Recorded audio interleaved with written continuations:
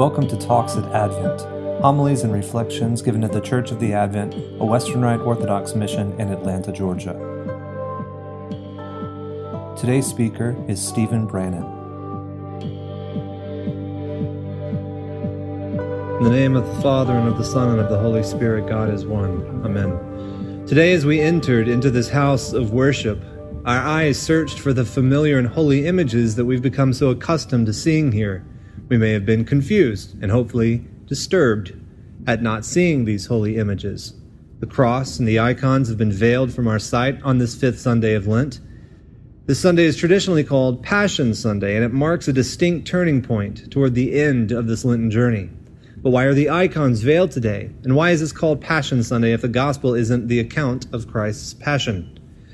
The gospel passage we do have today tells us of a verbal exchange between Jesus and many people, including religious leaders, in the temple in Jerusalem. In this passage, Jesus is teaching in the temple, and he's been saying a lot of provocative things, provocative mainly to those who weren't there to learn from him, but to trap him in his words and discredit him or even to arrest him, saying things like, "You are from below and I am from above," and "Unless you believe that I am he, you will die in your sins," is a fairly provocative thing to tell the official stewards of the Jewish faith and tradition. As this exchange goes on, we see more and more the stance of some of the people, particularly the religious leaders, solidifying as enemies of Jesus. This is clear from the accusations and interrogations flung at Jesus, until finally he says, where the gospel passage picks up today, "Which of you convicts me of sin?" Jesus says multiple times in this chapter that God, his Father, is the judge, and that his own testimony is true regarding himself and the Father. The entrance chant for today is from Psalm 43 and begins, "Give sentence with me," or "Judge me, O God, and defend my cause against the ungodly people." In Latin, "Judge me, O God," is Judica me Deus, and this Sunday is also sometimes called Judica Sunday. This plea for God to give judgment over and against the indictments of ungodly people highlights the theme for this Sunday. In fact, for this Sunday through the rest of Lent, now known as Passiontide, or the season of the Passion. The direction toward the cross is unmistakable now. At the end of this gospel passage, these ungodly people try to end Jesus then and there by picking up stones to stone him. And there, the Son of God, made of flesh, whose revelation and epiphany to the world we celebrated only a few short weeks ago, it seems, who was made known by the message of an angel to Blessed Mary, who was perceived by the prenatal John the Forerunner, who was endorsed by the very voice of the Father at the Jordan River, and whose teachings and miracles drew crowds of thousands. This same Jesus now does what? He hides himself. In the moment of the rejection of Jesus by the people, he is hidden from them. In the historical context of this particular event, the reason for Jesus hiding himself seems obvious. He does it so that he doesn't get killed by people throwing rocks at him. But this is the Gospel of John, the theological gospel, structured to tell the story theologically and filled with mystical, parenthetical notes all over the place. A few paragraphs earlier, John tells us that though Jesus was saying all these provocative things in the temple, no one arrested him because, quote, his hour had not yet come. Jesus didn't hide from them merely to avoid death. In fact, that was why he came to earth, was to die. He hid from them in this passage because the time for his death had not yet come. Timing, it seems, is not overlooked by God, who is outside of time. He is, after all, the maker of time.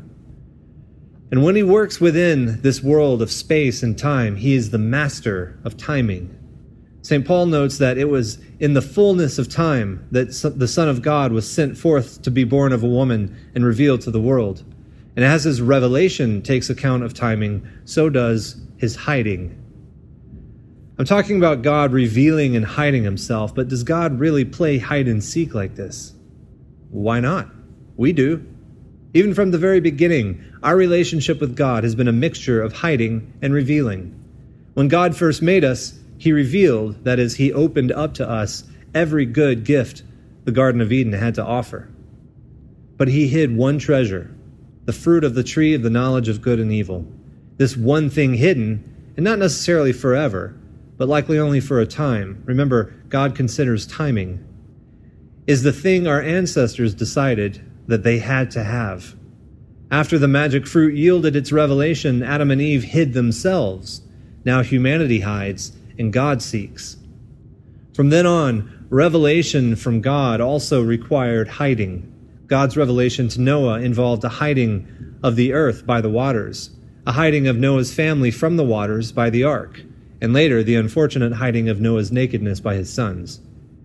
God's revelation to Moses required a hiding of the holy mountain in clouds and thick darkness. The direct revelation of God's form required hiding his front with his hand only to reveal his back, whatever we're to make of that.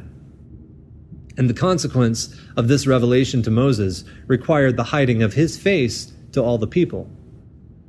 The artifacts of God's revelation to the Hebrews, the tablets of the law, the jar of manna, and Aaron's staff that budded, had to be hidden in the Ark of the Covenant. The presence of God to be manifested on the seat of mercy on the ark had to be hidden in the Holy of Holies behind a veil. The messages and actions of the holy prophets were always paradoxical minglings of revelation with shroudedness.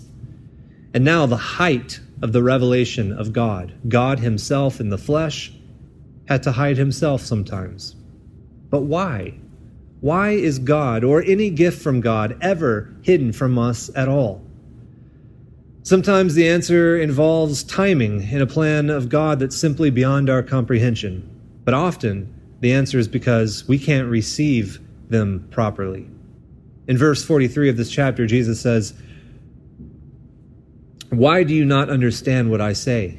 Because you cannot bear to hear my words." Just as ears unable to bear God cannot hear him, so eyes unable to bear him cannot see him. Foolish and senseless people have eyes but don't see. They have ears but don't hear, says Jeremiah. Ezekiel says the same thing. Jesus over and over again affirms this phenomenon regarding many who see his works and hear his words. But what about us, we Christians in this house of worship today? How often do the words of the gospel, of the Psalms and the epistles and the prophecies and the hymns and the antiphons of the church fall flat on the hard soil of our hearts to be picked away by demons flying by or choked out by our own untended thoughts and cares? How often do our eyes, already veiled by their own sinful history, like a film of residue build up over time by the impurities we've beheld, meet the holy images and fail to discern their truth, beauty, and glory?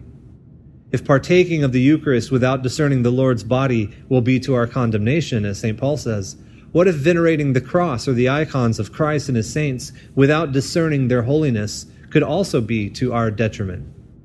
Incidentally, if Christ is veiled, then so should all of his saints be, because the servant is not greater than the master. Is this timely veiling today not a mercy towards us, outwardly reminding us of the veils over our own eyes and ears? And as the images are veiled from our eyes, so also are the alleluias and the doxologies today veiled from our ears. But this is no removal or abolishment. As you can see, our beloved images are still here, as God is always here, if only veiled. And this veiling takes on a dual character, one of sorrow and of gladness. The deep violet of the veils evoke the mournful tones characteristic of Lent and appropriate to the bemoaning of and repentance of our sins, the sins that led our Savior to the cross. The purple also paradoxically connotes the true royal kingship of this suffering servant. But these veils, in addition to appearing as burial shrouds, also serve for us as wedding veils, shielding our view of the bridegroom until the appointed time. And what is the appointed time? Good Friday, when our groom fulfills the prophecy in Genesis by leaving his father in heaven and his mother on earth to be made one flesh with his wife, that is the church, naked and fully revealed on the cross, blood rushing from his sides as the virile seed which enables his bride, the church, to give birth to her holy ones. That's when these veils come off. It's our job then, brothers and sisters, to make sure that our eyes and our ears are purified with no veil remaining on them when these veils are removed. Let us complete our fast faithfully in much prayer and scripture reading and works of mercy, so that we all with unveiled face may behold the glory of the Lord and may be transformed into that same image from glory unto glory unto glory. In the name of the Father, and of the Son, and of the Holy Spirit, God is one. Amen. Talks at Advent. Homilies and reflections given at the Church of the Advent, a Western Rite Orthodox mission in Atlanta, Georgia.